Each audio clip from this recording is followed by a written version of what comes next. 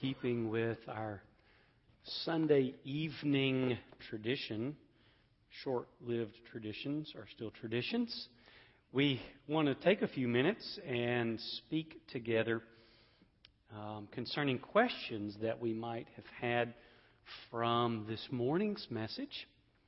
So if there's something that during the message or during the course of the afternoon that you wanted to ask about or maybe clarify or ask for something a little further from what we shared this morning.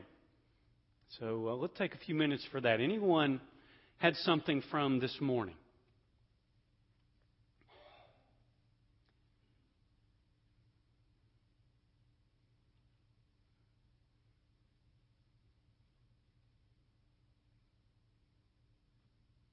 None whatsoever.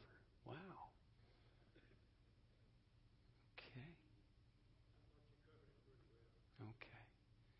Well, join me in Hebrews chapter 5, and we're going to actually do a little survey and think together about the ministry of the high priest. When we arrive at the obedience passage in Hebrews chapter 5, the idea of being obedient to a priest inside a Jewish community would not have been a foreign idea. In fact, it would have been a normal thought. Priests had a great influence on the community. There are a few movies that you can watch that kind of give hints of how that was. When you watch movies like Fiddler on the Roof, and you see some of the Jewish culture and the influence that the priests had in the community, and the respect that was given to them. Of course, that's very late in Jewish life, far, far later than the New Testament, but it was sort of a flavor of what that community was like. Priests in other religions have that kind of authority, and even preachers in some particular strains of Christianity. I have a friend who is from India, and in India, in almost all of the culture, the priest or the preacher actually arranges all the marriages. My friend Raj and his wife Martha, their wedding was arranged by their preacher in tradition, in Indian tradition, because in India, prior to that, Christianity coming there, priests of all the different religions would actually arrange the marriages. I love hearing Raj and Martha's story. They did not physically meet each other until 2 days before the wedding. Think about that. And when they met each other, they met in a pastor's office, apart from each other, and barely even were able to look at each other. And then the kind of kicker for the whole thing is they spoke 2 different languages.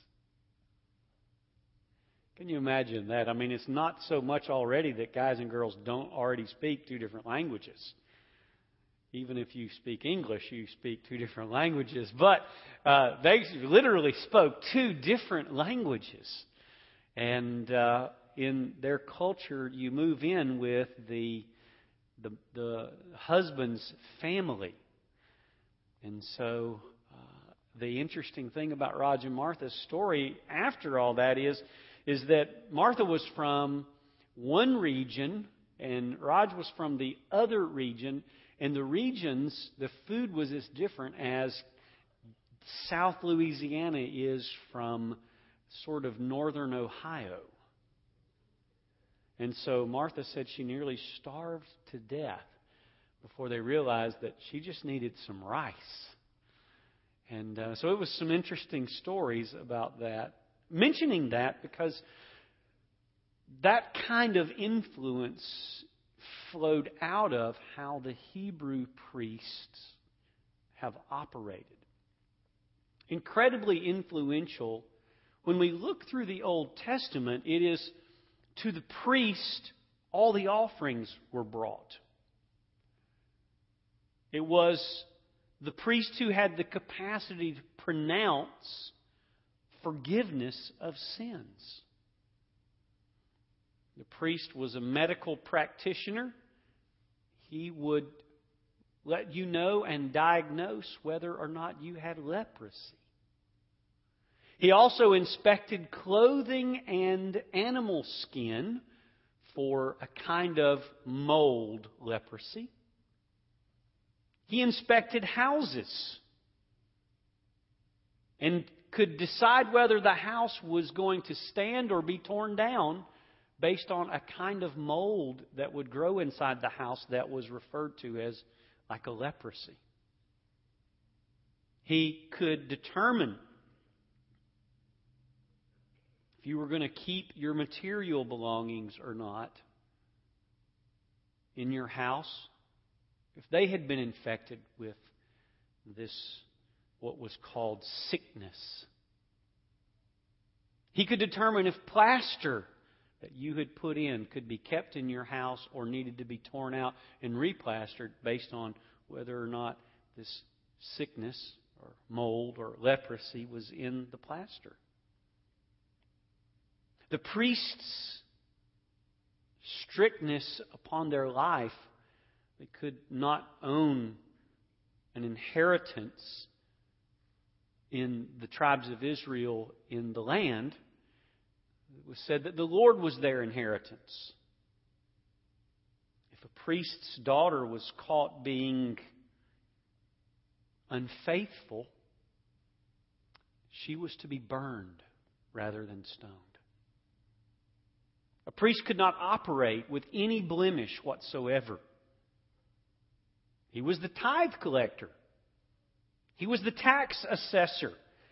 When a poor man came who could not pay sufficient for a sacrifice or a restitution, the priest had to determine if that man's ability would allow him to have some kind of substitution for this tithe or levy or this charge against him. The priest was the one who gave valuation of property and assessment for what was called the year of the Jubilee. He assessed what the value of homes and cattle and land and property. He was the one who assessed all that. If a woman was accused of adultery within the Hebrew community, the book of Numbers tells us that the priest had to give her a test. If the husband was suspicious, if he was jealous, he had to bring his wife to the priest, and the priest actually had a very intricate test that she would have to take to determine if she was being faithful or not. The priests were given the charge to carry the Ark of the Covenant, and they alone were to handle it. The highest and holiest act of a priest was that the high priest was the one who carried out the Day of Atonement sacrifice that happened once a year. And the high priest was the only person allowed to enter the most holy place and stand before the Ark of the Covenant of God, where the cherubim are there enthroned above the mercy seat, and where the glory of God hovered over it. The high priest alone could enter and view that specific presence of God. That day is still called Yom Kippur, the day of covering, the day of atonement, and still celebrated in Israel today, although not in the same way. The priest had such authority that Jesus recognized that. In Mark 1:44 and in Luke 5:14 and in Luke 17:14, those three occasions, Jesus told lepers that he cleansed to go and show themselves to the priests, because only the priest could declare a man clean. And so when we study the ministry of the high priest in the book of Hebrews. And we come down to this particular setting where the Bible says to all those who obey Him. So join me in Hebrews chapter 5. And we're going to hear a lot about priests in the next few weeks and about the ministry of the high priest. And it's important that as we enter that we not become bored with it, because the detail that the writer to the Hebrews will go into has great significance, because this is the way that God chose to reveal the Messiah. He chose to reveal Him first through the ministry of the priesthood and the high priest. So when we read through that, and in the coming weeks we kind of get into some details about it, it will be important for us to appreciate that those intricacies were all important to God, and therefore should be important to us. But in chapter 5, if you go down to verse 9, and having been made perfect, we talked about that this morning, He became to all those who obey Him. I want you to look at that for a moment. All those who obey Him, that's 5:9. Now come with me to Deuteronomy chapter 17.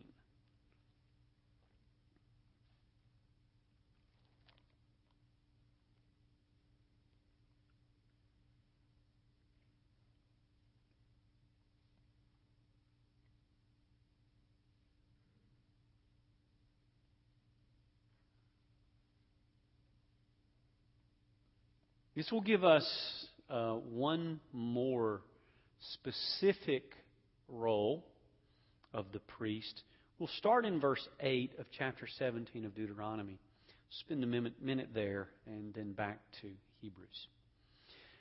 If any case is too difficult for you to decide between one kind of homicide or another, between one kind of lawsuit or another, between one kind of assault or another, being cases of dispute in your courts, then you shall arise and go up to the place which the Lord your God chooses.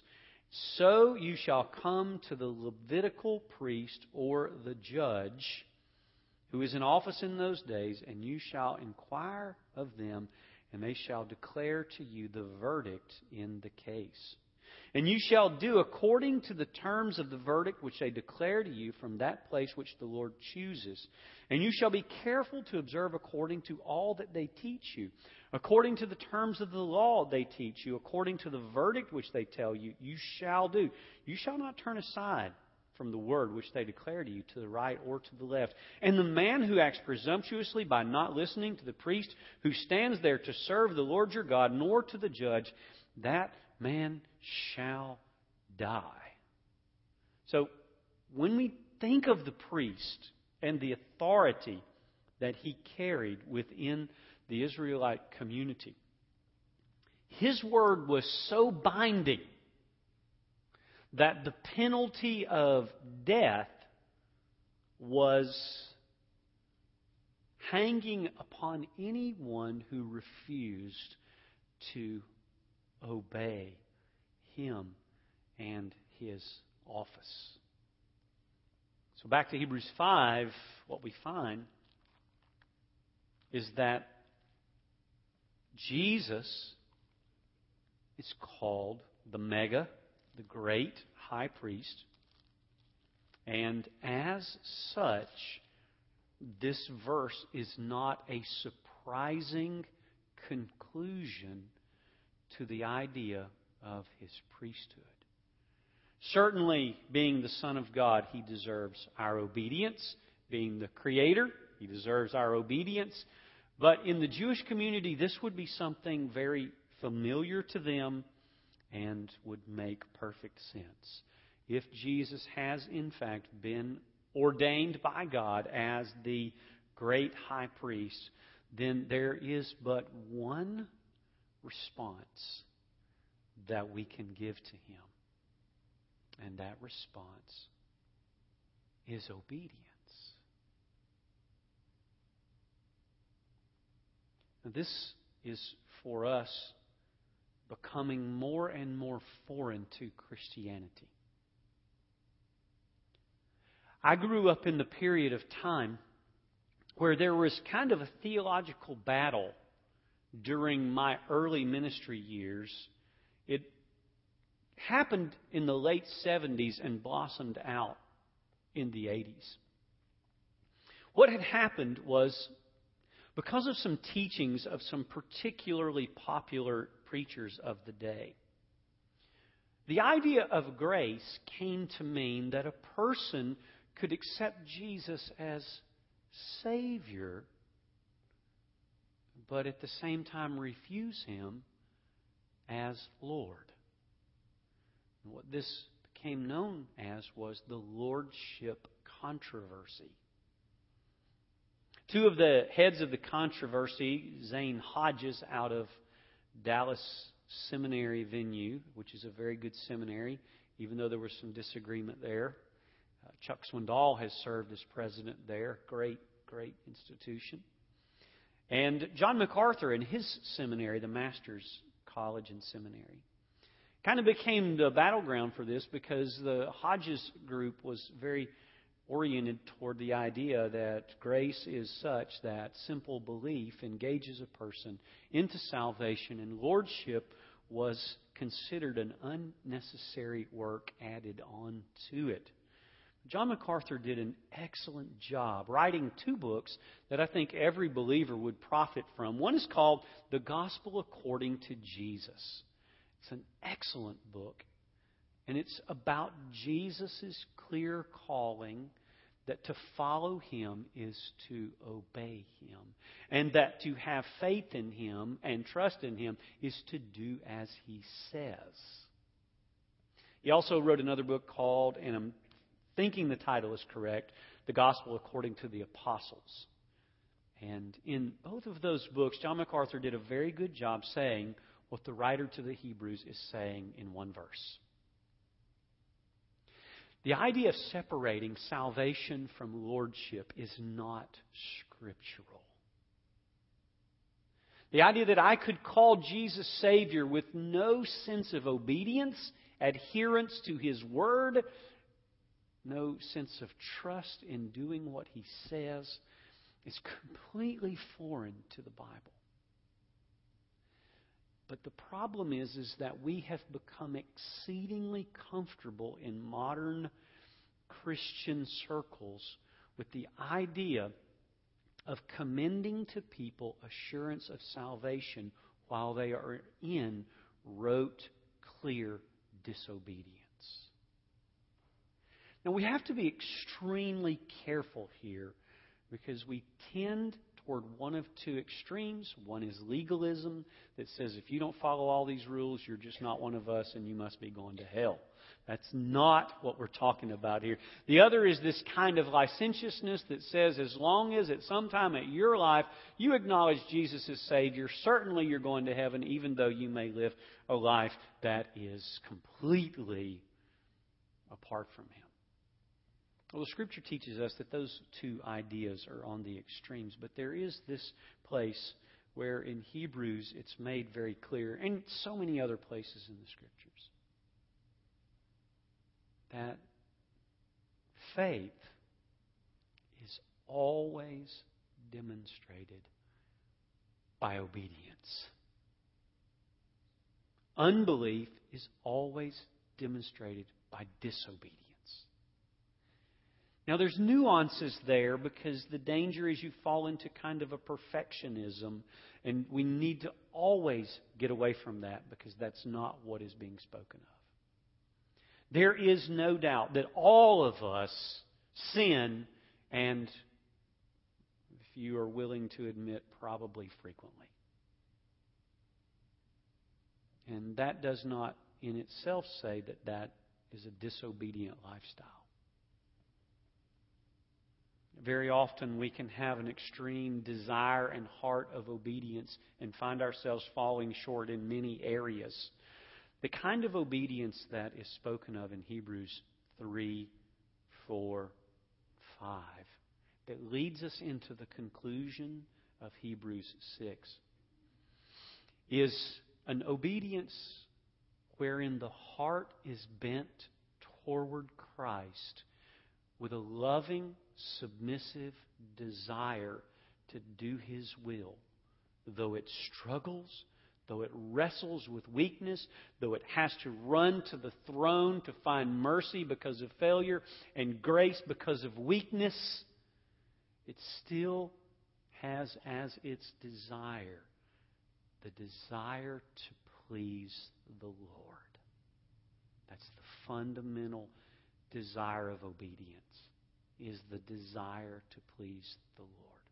Paul said it this way, therefore we have as our ambition, 2 Corinthians chapter 5, whether absent or at home, to be pleasing to the Lord. For we all must appear before the judgment seat of Christ to receive our reward, whether having done good or evil.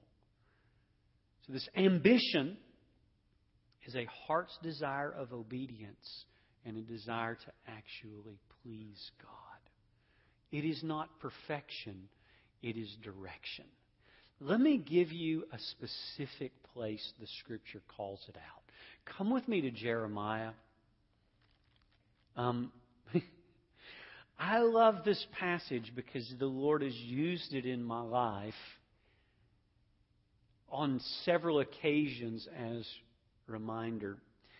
How many of you have ever been in town that as you were driving through the town, you came to a set of road signs, and all the road signs were pointing in the direction you were going, but they said things like north 110, south 410, west 571, east 22. They were all on that one sign, and they all in that moment were actually on the same street.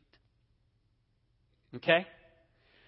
I believe that false obedience is the idea that when we are all passing together through certain portions of life, it appears we're all going to the same place.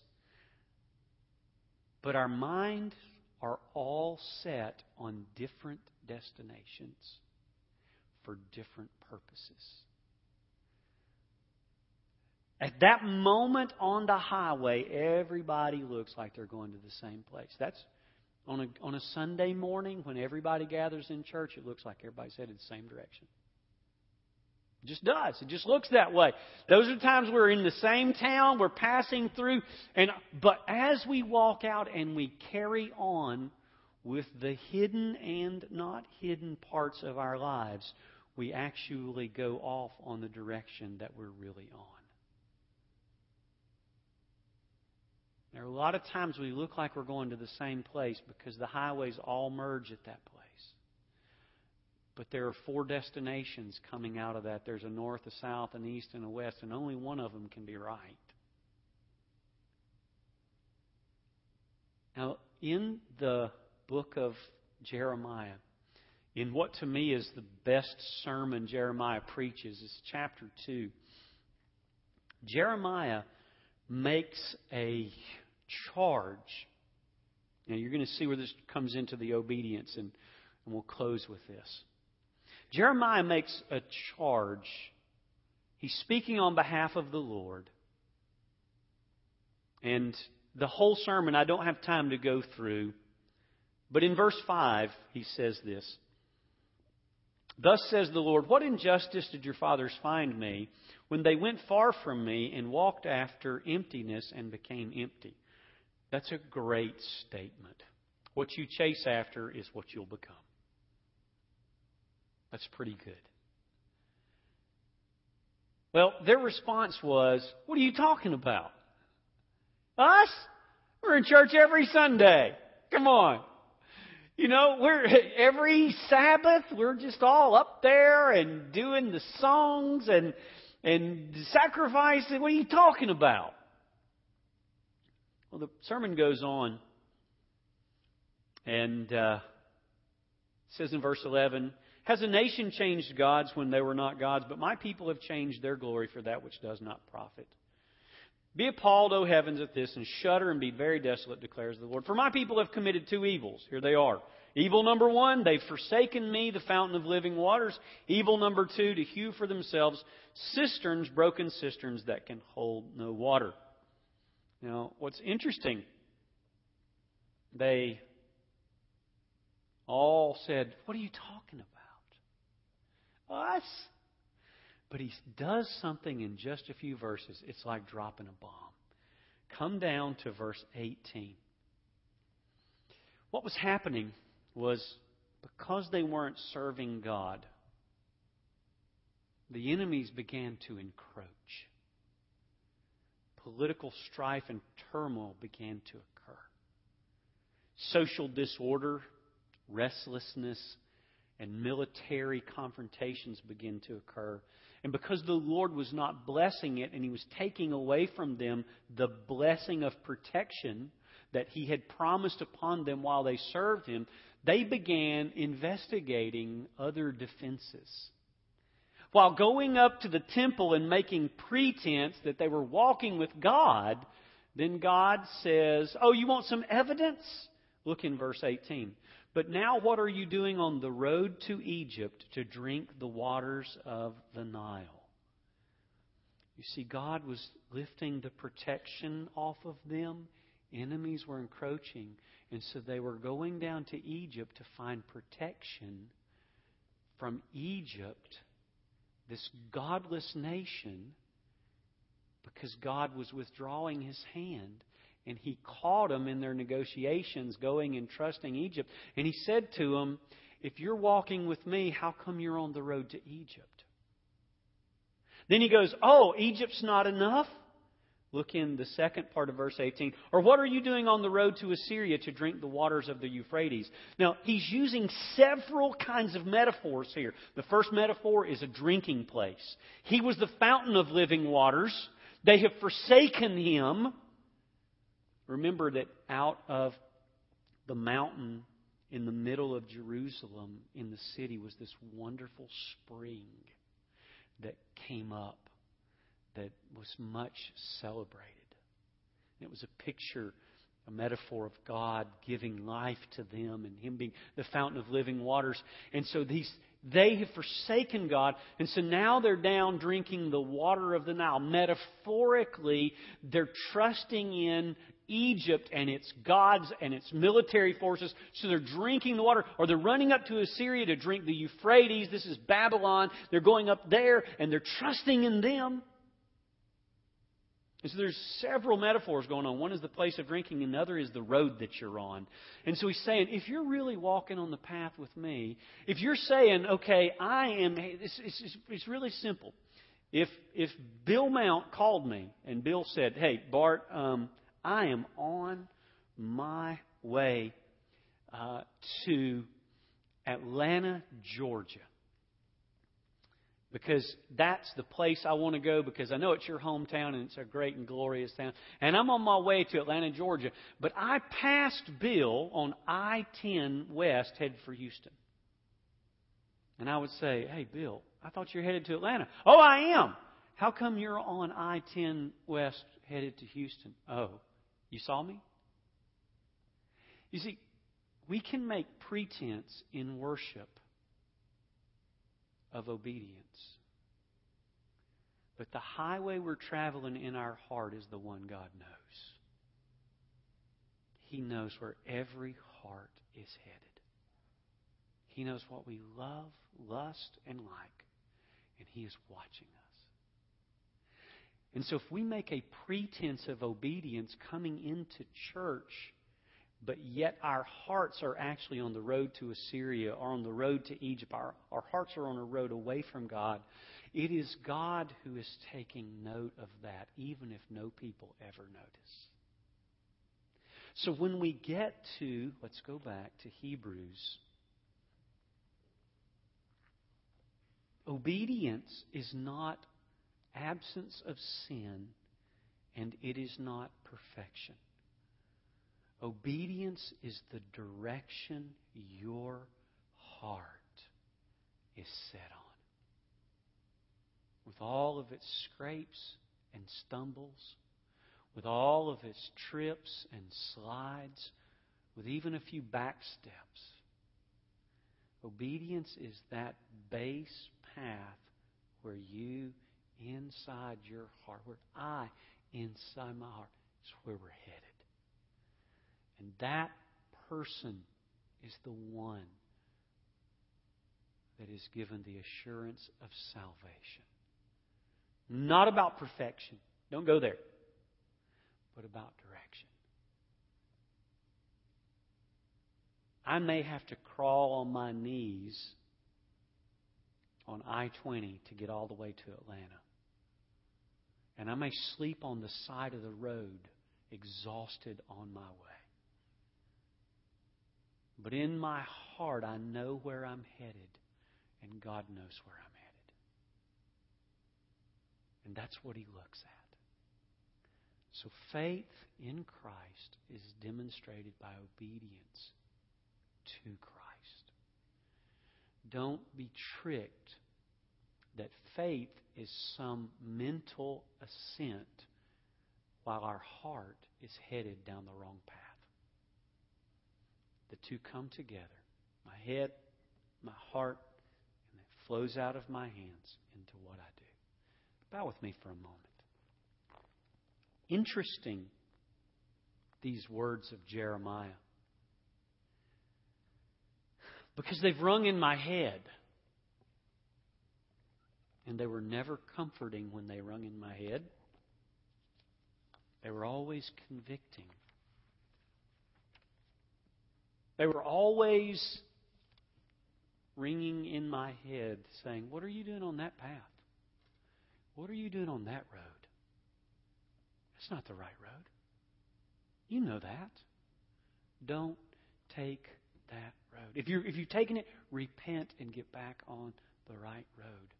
God knows, and God says, what are you doing on your way to Egypt to drink the water of the Euphrates? What are you doing on the road to Assyria to drink Egypt, the Nile, and Assyria, the Euphrates? What are you doing on that road? Why not come back to God, to the fountain of living waters, and walk with Him on the path that leads to life? My encouragement to you is this evening, if there's an area of disobedience that reveals the wrong path, that you would reckon with that tonight. And speak plainly with the Lord, because He speaks plainly with us.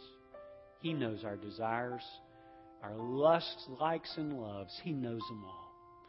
And maybe tonight would just be a moment of repentance because we've taken a diversion, an offshoot from the path that we know we're supposed to walk.